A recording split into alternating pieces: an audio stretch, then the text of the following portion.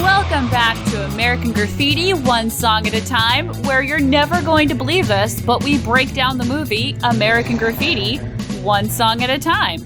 I know, crazy, right? I am your host, Tierney Steele, and I am joined by a new guest today. Google keeps trying to tell me that your name is Paul, and I refuse to accept that. I'm sorry. No, that's my birth certificate calls me Paul, and but that's not who I am. Now, should I tell people who I am, or should we keep it under wraps? You know, we might want to tell them who you are in case they want to check out your other podcasts. Fair enough. Kind of confusing. Fair enough. Well, my name is Paul Francis Sullivan, but everyone calls me Sully, and I have been the host of several podcasts, but the one that I'm really putting my back into right now is Locked On MLB, which is a 5-day-a-week baseball discussion all year round, which is actually fewer shows than I used to do because the Sully Baseball Daily podcast, which I did for 4 years, I didn't miss a day for 4 years. Did 365 of them a year. Unless it was a leap year, then I did another one. But this one is only 5 days a week. But with the season, we're recording this just as the season is starting up. And I'm a rabid baseball fan. Grew up a diehard Red Sox fan in New England. But I'm really more of an all-baseball fan now. Like, I just love the game and how it unfolds. And I could say stuff like that after watching the Red Sox win 4 World Series. I could be a little more zen about my love of the game. And I also don't really like what the Boston sports fan has evolved into in my absence. So I just love the game. I want to see interesting combinations, and I love talking baseball. I also did a movie by Minute called Bull Durham Minute, which featured our dear friend Tierney.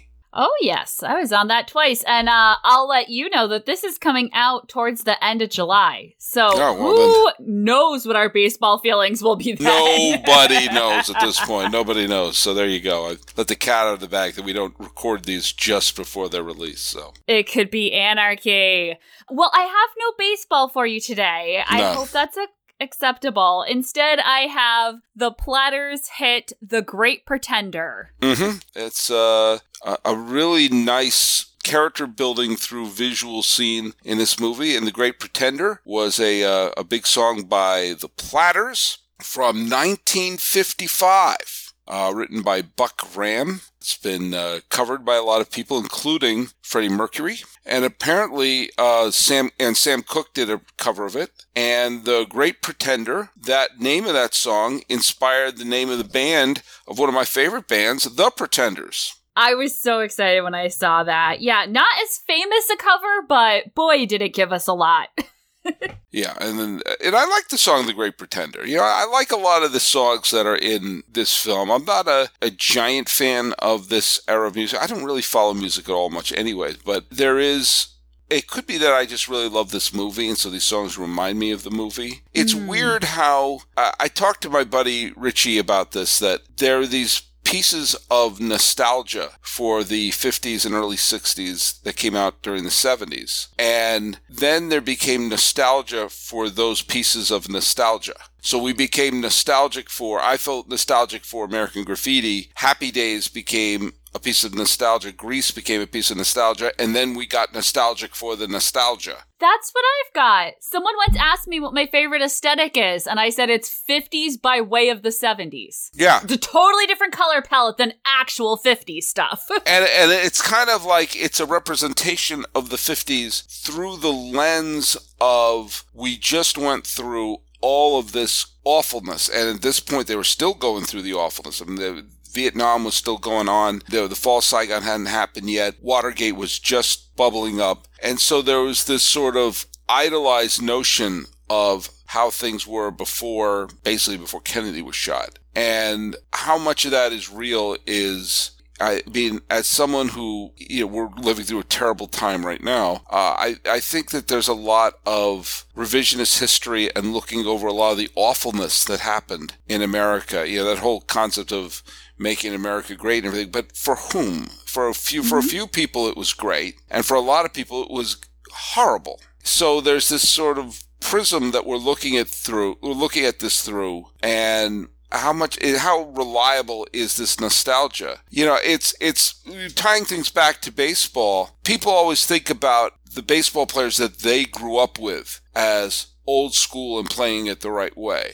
And everyone always thinks about new players can't compare to the old players. It's because of the prism that there is. I heard one of the most fascinating pieces of audio I ever heard was an interview with Lou Gehrig after he got his disease and he left the Yankees, and he gave an interview on the condition that they wouldn't ask him questions about his disease. He just wanted to talk about baseball. And so this was 1939. And in the interview, he was saying, you know, the interview asked him about players today as opposed to when he was coming up. And he was saying, the players today are pampered. They don't have to work as hard as we do. I mean, when we were coming up, we had to work really hard. And this was, a lot of these kids are handed stuff and basically was calling them soft. And who was he calling soft? The era of Ted Williams, Joe DiMaggio, Bob Feller. But it's because you always look at the era you're playing in, or the era that's existing now, it's not as good. And I think there was a lot of that, like, it was so much better and so much simpler before we had to deal with all this stuff. And then there's nostalgia for the nostalgia. But I don't know. I don't know if I'm making much sense. But,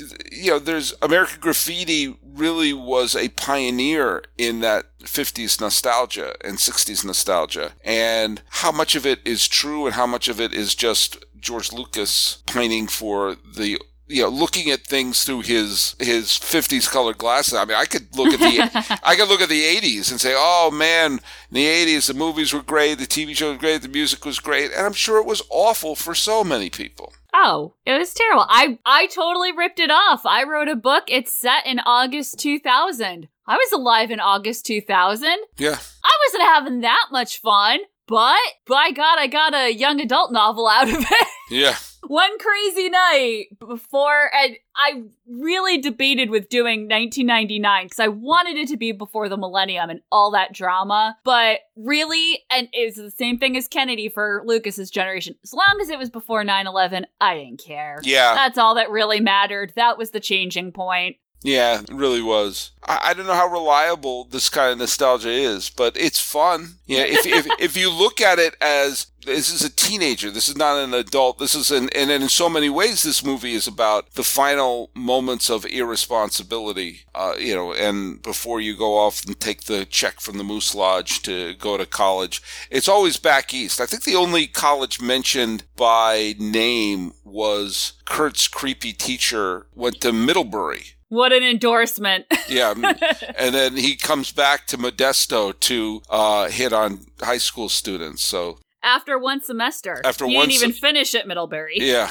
Way to go. So or maybe 1 year, but I don't know. Either way, he didn't get a diploma from there.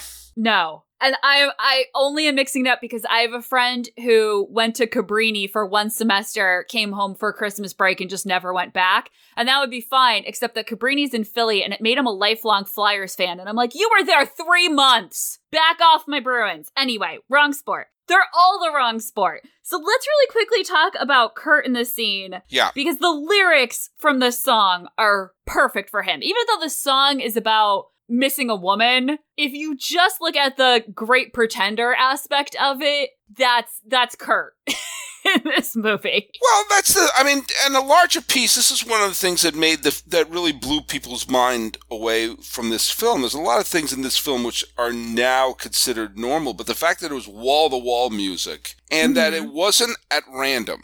It wasn't just, or, you know, it was not just, okay, we'll play this song, that there's a reason for each song to be playing. You know, why do fools fall in love when, you know, Suzanne Summers is there and Green Onion's playing towards the end? There's always was it like, If I Can't Have You? Is that what was playing when Paula Matt and Mackenzie Phillips have their goodbye? And this great pretender, I mean, this is he's about to become a pretender along with the Pharaohs here. And I think it's wonderful. And it's a lot of characterization and storytelling through the music and also through sound. I mean, this is another Walter Murch special. And one of the great things about when the Zoetrope crowd moved up to San Francisco and started, you know, essentially turned into Francis Coppola and George Lucas churning out films, their use of sound was extraordinary. The use of sound in The Godfather and in The Conversation obviously is a sound. I mean,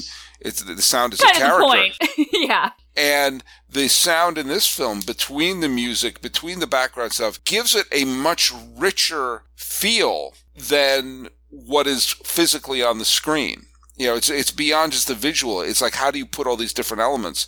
And layering the sound, the silence, the sirens, the dial, all this stuff folds into each other. And it's remarkable. As he's sitting on, as we later find out, it's Gil Gonzalez's car here, wearing the shirt which Richard Dreyfuss called the test pattern. You know, he's sitting looking at all those TVs in the window, and they're all playing the same show except one. I don't know the show. You probably have it written down there. I couldn't find it. It's driving me insane. The TVs were $169, black and white. Yep. Did you do the math? No, I'm not good at math. I am not good either, but thanks to the beauty of the internet, I can tell you that as of recording, that $169.50 is worth $1,476.19. And I haven't bought a TV in forever.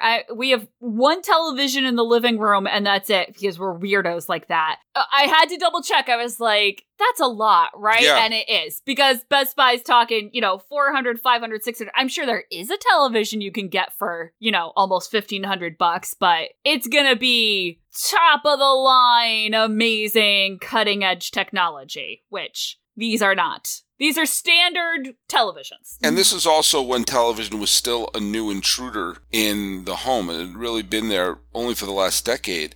And it was still an extravagance. I mean, remember the great scene in Back to the Future where he says, we have two TVs. And Leah Thompson's mom says, of course he's joking. Nobody has two TVs. And because, it becomes the centerpiece of the house at that point. I remember standing outside of storefronts looking at TV screens. Especially, I remember a lot of times when I was walking to, when I was living in New York, walking to stand-up comedy shows, and there would be some places that would be selling stuff like Nobody Beats the Wiz or Crazy Eddie's or someplace like that would have electronics, of which everything in that store can now be replaced by an iPhone. But I just remember standing outside of one while a Knicks game was going on. There was about 3 or 4 people standing out watching the Knicks game on Amsterdam Avenue or wherever the hell it was in the window. And I like that. There's a sort of communal sense to it. That was actually one of my questions of if you miss watching display televisions. I grew up in the suburbs and did not have the standing on the sidewalk experience of it, but watching the display televisions. Oh, yeah. Because now you walk into a store, there's 2 televisions and they're set to some screensaver thing. Yeah, or like a promo for Netflix or Hulu or... Yeah, and it used to be fun because it was actual television, or they would gear up a game or a nature documentary so that it was showing off oh, look at the color, blah blah blah blah. Was it Nobody Beats the Wiz, or maybe it was Circuit City by that point, would have the big recliners, and it's this is a great way to spend an afternoon when you're too young to do anything else. They did do that Nobody Beats the Wiz, at least the ones I was at in New York. I remember going to the Natick Mall, going to not to Shoppers World, but there was a mall before you hit Shoppers World. Shoppers World is in Framingham, Mass. And there was a mall before that, which was in Natick, which had a Lechmere. And Lechmere during the 80s was they had a lot of the electronics there, and you can also rent videos there. But when you went to a place like that, you tended to go during the weekend, usually in the afternoon on the weekend. And so they would have about 15, 16 televisions, and they would all be tuned to either the Patriots game or the Celtics game or the Red Sox or the Boston College game. Most of them would be, lined up to the same game in a way that you're like, yeah, you want to buy this. Look at how good the game looks on there. Look at how great it looks. And I remember just sort of sitting there oh, wow. And they would be all on the same game usually, so you can kind of compare them apples to apples. There is something when we're talking about technology and gadgetry in this shot. There's about 8 or 9 TVs in the window from this store. And when Richard Dreyfuss, when Kurt is sitting on Gil Gonzalez's car looking at them. These are the state of the art. These for 19, when did this take place? 62? For 62. Yeah, where were you in 62? For 1962, these are the ones they put in the window. These are the SHIT. These are the real thing. And I'm sure if you were a tech geek like Lucas was and is, they're like, oh my God, look at how clear the picture is. Look at the resolution. And now we giggle at it. But it's something that I always thought of, especially because I worked for a tech company for a while. Everyone falls over themselves for the latest piece of technology. And I always think to myself, you realize that in a couple of years, you will look at that like it's used toilet paper. Like, look at how awful this is. This is gross. This is disgusting. Compare it to this. Yeah, but you sat outside for hours to buy that. To buy something, it will be on the front of the line for 5 minutes before another product comes, and you will immediately want to throw that away. It's one of the reasons why I can never be one of these people who get obsessed over having the state-of-the-art stuff, because it's like, it's only going to be state-of-the-art for a minute. If you looked at the TV that we had in our living room that I first watched American Graffiti on in 1980, I'm going to say 83 or 84, it was a tremendous television. It had a wireless remote control. It was cable. Mm-hmm. You can hook it right up to the VCR. You can record one thing and watch another. It was high tech. And they even had a button to took you exactly to the last channel you were on. So if you're watching channel 38, but you wonder what was on 56, you flip to 56, flip back to 38. You don't have to type 38. Just hit last channel. In 83 or 84, that was like seeing the monolith in 2001: A Space Odyssey. We were like the monkeys jumping up and down, touching it and throwing a bone in the air. And if I show that to you now, you're like, what is this? Just put it on the street and put a Post-it note that says free on it. What was the circumstance for you seeing this movie the first time? Family movie night? No. I'll tell you what it was. And it's all linked to Star Wars. My brother and I... Perfect. I grew up in New England, as everyone does. And Star Wars came out when I was 5. Empire came out when I was 8. And Return of the Jedi came out when I was 11. Perfect ages to be for that. Just the summers between Empire and Jedi were just obsessive over the build-up for Return of the Jedi, which that build-up included E.T., Wrath of Khan, Tron, Raiders of the Lost Ark, Superman 2, all this great stuff to watch, but it was all prologue for Return of the Jedi. Along the way, we wound up reading a book called Skywalking, which is an early biography of George Lucas, which had a big, long section about the early drafts of Star Wars and the evolving of the script, which is, we wore down those pages till they were wrinkled up. But there was all this talk about the success of this movie called American Graffiti led to him having the clout to make Star Wars. So obviously, I wanted to see this film. I knew it had nothing to do with space. I knew it had to do with cars. And I also knew that it was kind of like Happy Days.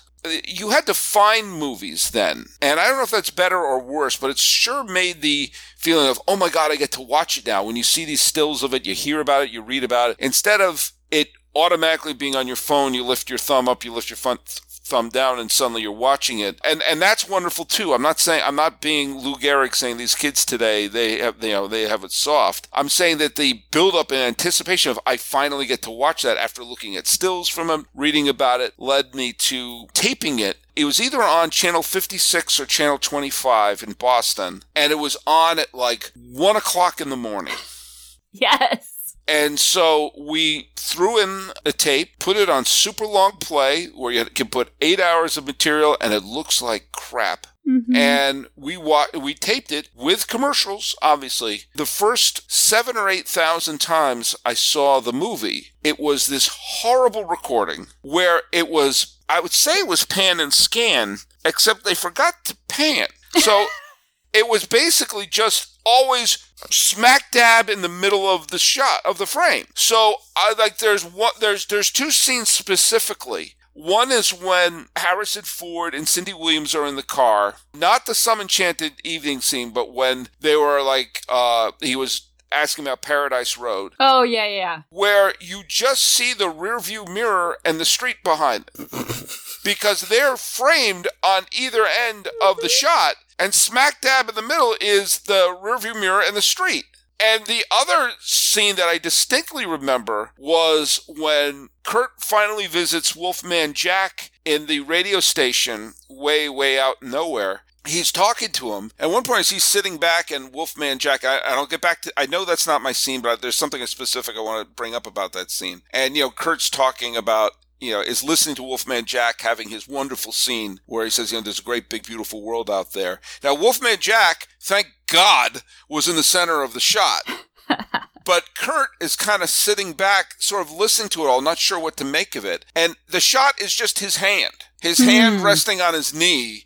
That was the shot. This is how I watched it the first 7, 8, 900 times that I saw it. And, American Graffiti is not a cinematographer's special. In fact, Coppola was a little bit aghast when he watched how quickly Lucas would set up a shot and frame it after, Coppola had done, The Godfather, where each shot was this painstakingly created piece of light and choreography. And Lucas was like, you guys stand over there. But the composition within the frame, when I finally saw it widescreen, was, maybe it's because I had just seen it with blinders on, but finally seeing the whole thing and seeing how people are walking in and out of the frame, I was like, oh wow, this is quite a visual film. But yeah, that was the first, I jumped out of my skin. I didn't know Harrison Ford was in it when I saw it. When I saw his name in the opening credits, I was thrilled when I saw him with the big, cowboy hat, But I loved it. I saw it because I saw it out of respect for Star Wars. I did the same thing for THX 1138, which I saw, which was better. The pan and scan in that was, at least they panned and scanned it. That was on that was the 8 o'clock movie on Channel 56. But the overnight film was clearly just pop this thing in and put it in the middle. THX was kind of like, okay, that happened. I admire that they did something weird, but I probably would never have watched American Graffiti if I wasn't just a Star Wars fan, but I saw it when I was 11 or 12 years old. And mind you, this was when I was like 7, 8, 9 years old. Everybody watched Happy Days. Everybody watched Happy Days. Happy Days was, it's difficult to understand how huge that show was, how ubiquitous that show was. You didn't ask, did you watch Happy Days last night? That's like saying, did you breathe in oxygen and breathe out carbon dioxide? Now, Happy Days happened to have aged like milk. However, there were the archetypes in that, the Fonzie archetype, the Richie archetype, the Ralph Malph, and I recognize, obviously, Ron Howard is in both. There's a lot of Fonz in John Milner. There's a lot of Ralph Malph in Terry the Toad. Obviously, Cindy Williams has the Laverne and Shirley connection. So I had not seen Grease yet at that point. I was too young to have seen Grease, although a lot of kids my age saw it. I didn't care. But I was prepared to see a piece of nostalgia from that era. That didn't seem strange. But I could tell that there was more to this than just... This was more intelligent than Happy Days, and I could tell at age 11 or 12 how it was when I saw it. I like, okay, this is interesting. By the way, around that same time, I taped another film. This was off the Movie Loft, which was that was where they left in the swear words, and they knew where to pan and scan. Another movie that I watched because I loved the movie that the TV show that it yielded. That's around the time I got to be obsessed with the movie MASH. So around the time I was watching Robert Altman's MASH, I was watching American Graffiti. Now, have you seen Robert Altman's MASH? Oh, I might know a little something about it, having done a Movies by Minutes podcast. Oh, that's right. I forgot that you did that one. Yeah. And someone else did a Movies by Minutes podcast on That Thing You Do, which I definitely thought of watching this scene. Something about, because that one, it starts, he works in the little department store or appliance store or whatever they were called then. Yeah. So the rock and roll aspect, the TVs in the window, I just wanted to give a quick shout out to that one. It aged a lot better than Happy Days. Yeah. And, this is, it's so funny because this is a movie that was basically made on a dare. So the fact that it worked just blows my mind, if you think about it. Yeah, I'll tell you, 2 films came out in 73 and 74 that made me lament what could have been with San Francisco-based filmmaking. And this is one, and The Conversation, which features several actors that crossed over, including Cindy Williams and Harrison Ford. And also the dude, I can't remember his name, but he was the guy from the Moose Lodge who says, someday he'll make a fine moose. Oh, yeah. He's a local actor from San Francisco who appears in so many of Coppola's films. But those were low-key, very personal films that I think shows what Francis Coppola could have been if he hadn't lost his damn mind in the Philippines. And this film shows what George Lucas could have been if he didn't become obsessed with making toys. And again, I mean, I love Star Wars Empire and Jedi and Raiders, obviously, but there's an intelligence to the filmmaking here, and even just the visual, how this is framed, that he's sitting watching it, and the way the pharaohs kind of come into the frame, like, are they passing by and surround him, and then they do the wide shot, and they're all looking at the TV too, but suddenly Kurt is in trouble. Mm-hmm. I look at this shot, and I think the same director who wrote this scene, or at least co-wrote this scene, and directed and choreographed this action, later did Jar Jar Binks. Like, I mean, what the hell? Like, there's so much subtlety, there's so much characterization by music and posture. There's so much that's being shown and not told here. You're like, God, I wish again, Star Wars changed so many of our lives, and I love it, and it's fabulous. I wish he made more films like this. I wish we saw more of this George Lucas. Yeah. We could have both. Yeah, you could absolutely have both. Money's great. I'm not begrudging him the money. Hey, so Spielberg made a lot of gigantic blockbuster films, and he's also made some other, I don't want to say low-key films. I don't think Spielberg's ever made a low-key film, but he's also capable. His idea of low-key is not our idea of low-key. But he's capable of a Catch Me If You Can. He's capable of a Lincoln. For him, they're chill. And for him, they're chill, but they show another side to him other than just the spectacle. And these are two very creative films, Conversation and this one, how they use sound, how they use framing to develop character. And it's really, I wish we could have seen more out of this version of George Lucas. He gets a lot of crap for being a bad director of actors. The directing of the actors in this film is tremendous. There are no wasted characters in this film. There's so many people who I can just mention, like, as I said, the guy from the Moose Lodge or the creepy teacher.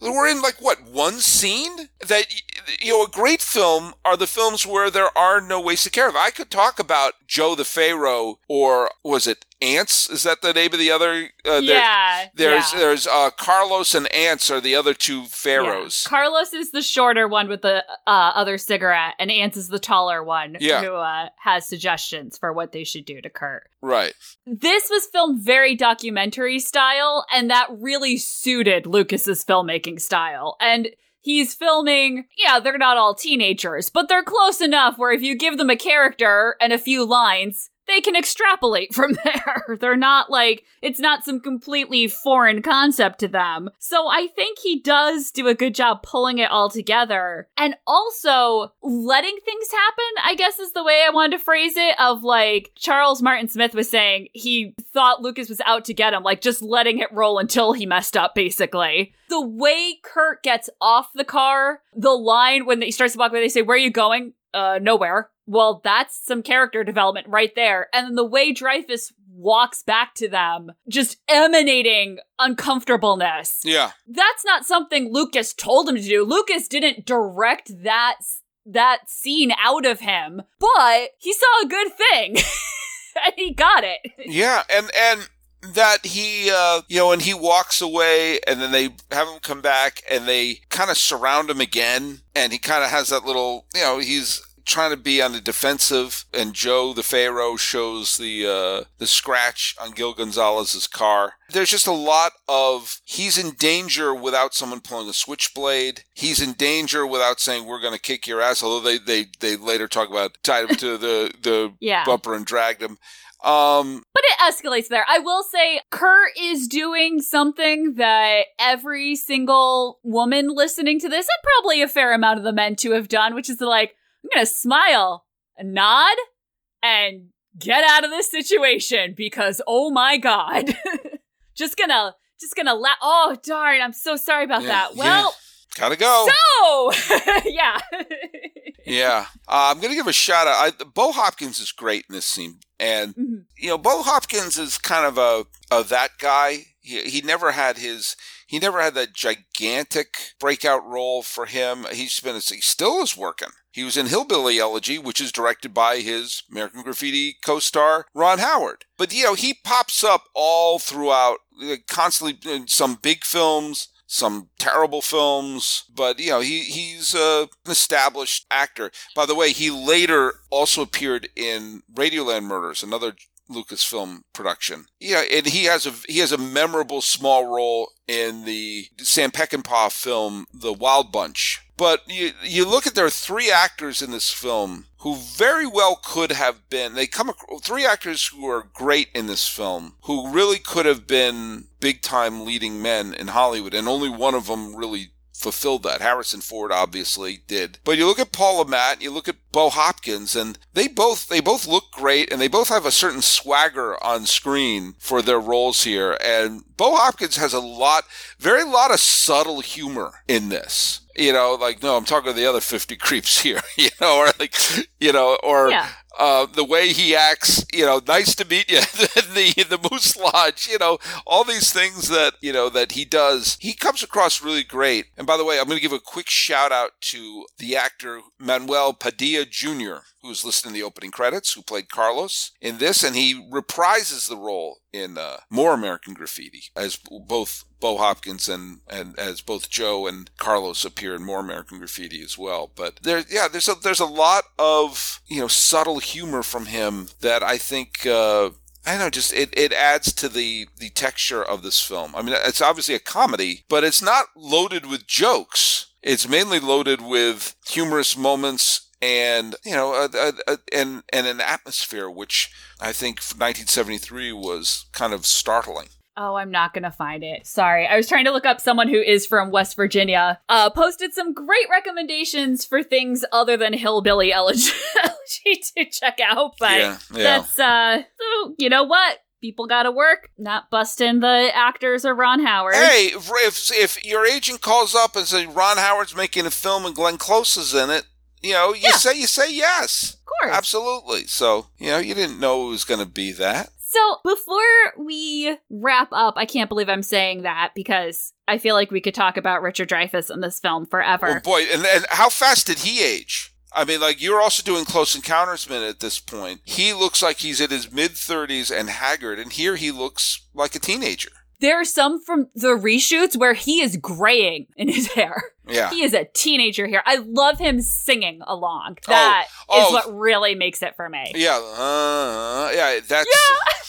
That's a wonderful thing. Yeah, he's so amazing in this film. He is absolutely incredible in this film, and there's so much humor in him, but there's not a single false note. I mean, he's probably he and Terry the Toad and Kurt are probably the two funniest characters in the film. And Candy Clark. Candy Clark's pretty funny as well in this, but I think has the most funny lines are the Toad and Kurt is what I'm saying. Candy Clark's entire performance as Debbie is just hilarious attitude. That she'll just say funny things. But if there are any one-liners in the film, it's Kurt and Toad. He really could have had a career, kind of like a Jack Lemmon type of career, playing comedic roles and everything like that. And he wound up winning an Oscar playing a comedy part. But it's amazing that his two biggest roles in some ways were Spielberg sci-fi, special effects epics. But what he brought to those films is that there's not a false note in him. And I think that at least at this point in his career, you get the fact that he is struggling with what to do. And in so many ways, this film is kind of like his odyssey, and he sees versions of what he could become, including being John Milner, being 17 Forever. He could be a pharaoh, wander around them. He could become the creepy teacher who comes back. And ultimately, he could become the Wolfman, and all the while he's chasing this sort of idolized Siren, which is the Suzanne Summers and the T-Bird. But I think it's interesting when you see this as we're seeing the potential realities for Kurt unfold, and this is one of them, and Lucas apparently in real life belonged to a gang called the Pharaohs, who are like a race car group. Yeah, Lucas using the word gang doesn't have the same connotations because he was so immersed in that car world where it's like, yeah, the car guys, the gang, and I'm like, a little bit different. I think it was more of like they were he just liked matching jackets. Yeah, pretty much. I wanted to say just a couple of quick things here. First of all, just very quickly about More American Graffiti, which I also taped because Lucas had something to do with it. It was panned and has a terrible reputation, More American Graffiti. And parts of it are truly terrible. There are parts of it that just do not work. And it doesn't quite work as a movie. The editing of it's a very strange structure because there's 4 stories going on like this, except they take place during 4 different years. One is 64, one is 65, one is 66, one is 67. And they intercut the stories there. And parts of it just really don't work. But I will say, Terry the Toad in Vietnam there are some nice scenes in that.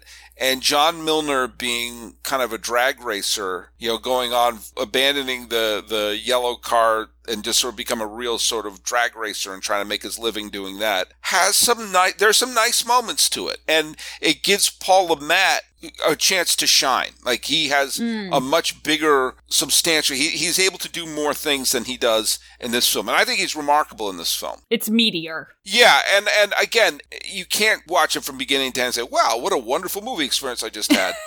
But for such a universally panned movie, they said, do you want, every once in a while it landed on something nice. I don't know how much of it is I like these characters so much it's nice to see them again. I will say, I want to just bring this one thing up that I did. I made a independent feature that nobody saw, that saw the inside of some movie theaters, and we got a couple of nice reviews and a couple of really bad reviews.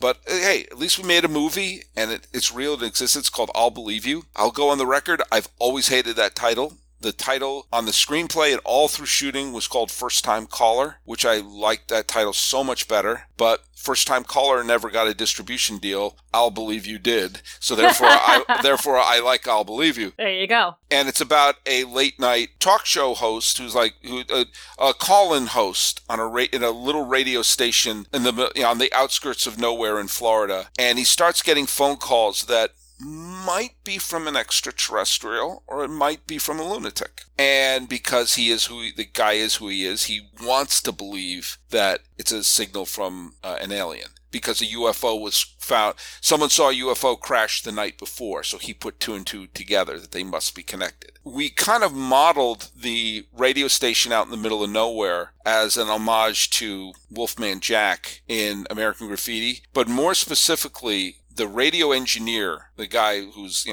behind the booth, who's played by my dear friend Richie Duncan, who the main character is loosely based on. And throughout the entire movie, every time you see him, he's eating an ice cream sandwich. And that's a little homage to Wolfman Jack having the popsicles. We gave him an ice cream sandwich. And my pal Richie, wonderful comedian, co-writer of the book, The Werewolf's Guide to Life, which is a way to live if you happen to be a lycanthrope. He's told me, we shot that in 2003, I guess, and the film came out in 2007, which gives you an idea of how long we were banging the drum for it. He says, I can't eat an ice cream sandwich because take after take, we have him chomping it down. And we had a cooler of them. And there's a couple of takes we see when you hear me yell cut, and he pulls out a wastebasket and spits out the ice cream sandwich because he just can't shove another one into his body. And by the way, one of the characters in that film, who is a skeptical high school science teacher who is the best friend of the radio host, who really does not think it's an alien, is played by the wonderful writer and comedian CeCe Pleasance, who has been a guest on Close Encounters.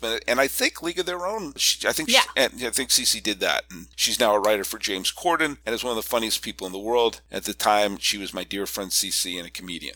And so she plays the part of the skeptical high school science teacher. But that was our American Graffiti references. Richie Duncan chomping down on ice cream sandwiches while everyone's talking about flying saucers. Well, I have no idea how to transition this talking about the Platters, but I might actually just lift this whole part and put it at the beginning where we're talking about the song, because people watching along in this movie with this podcast will have already heard about the Platters. They had a song at the dance, at the hop, but that was a cover. This is our first original Platter song, and I really quickly wanted to talk a little bit about it, especially since, like American Graffiti, it was basically made on a dare. Really?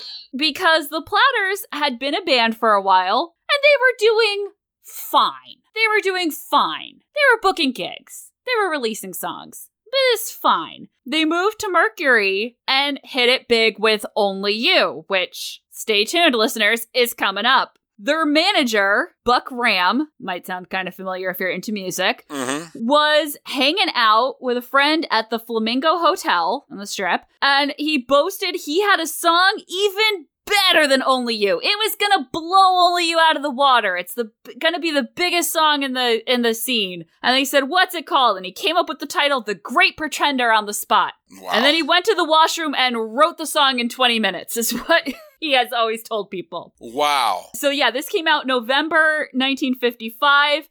It hit number 1 on Billboard's Top 100 in February 1956. And so, like, we've talked a couple times, like, oh, it's 50s music, but this is 62. But that was enough of a hit that it's like, yeah, I would still play on the radio. Like, that would just be, it's not the hot song of the summer, but the DJ's still gonna play it plenty. It was a huge hit.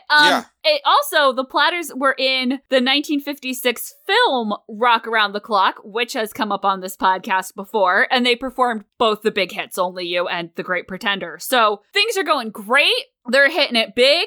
Got a little bit of drama going, as most of the groups we talk about on the show did, in 1959, all 4 of the male members, so there are 5 members, 4 boys and a girl, all 4 of the male members were arrested for on drug and prostitution charges. Like you do. No convictions, but it really hurt their reputation. A lot of radio stations pulled them at that point, and this was 59. So I like that Wolfman Jack is like, F that, who cares? This is a great song. I'm playing it.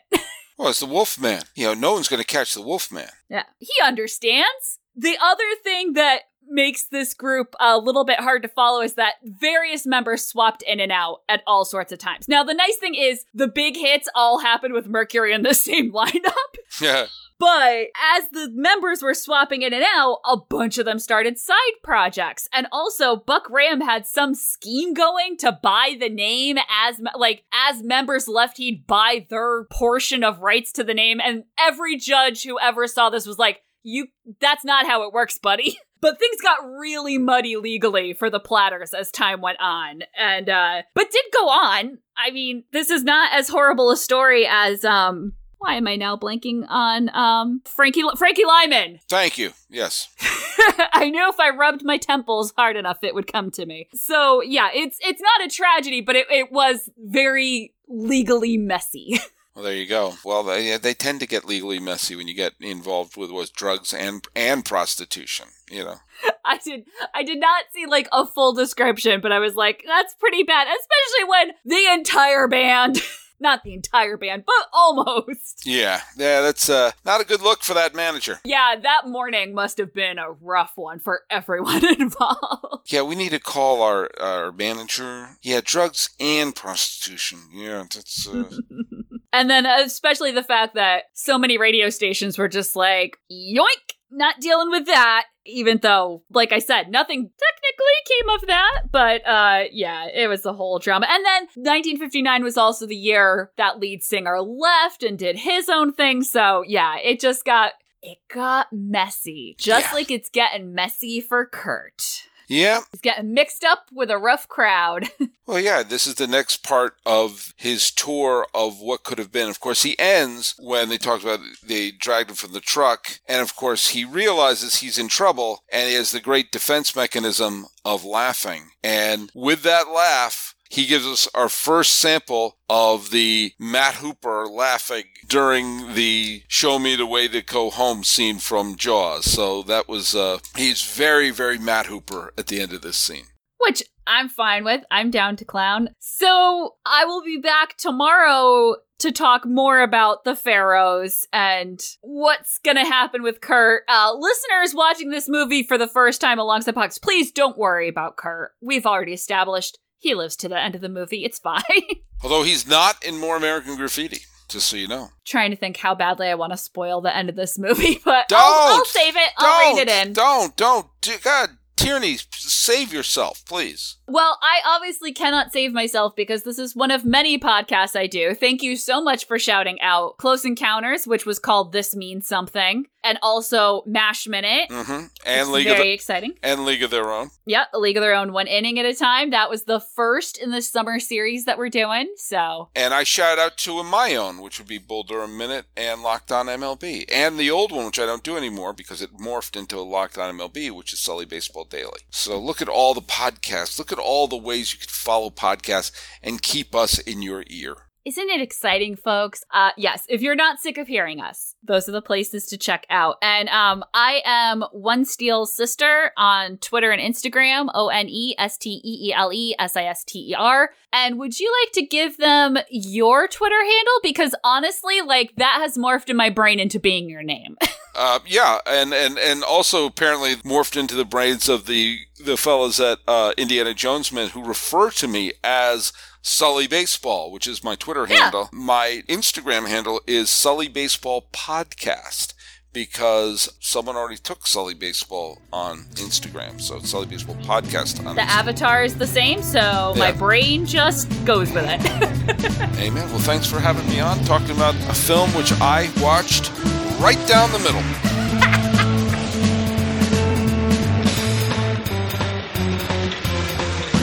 He's really fast, isn't he?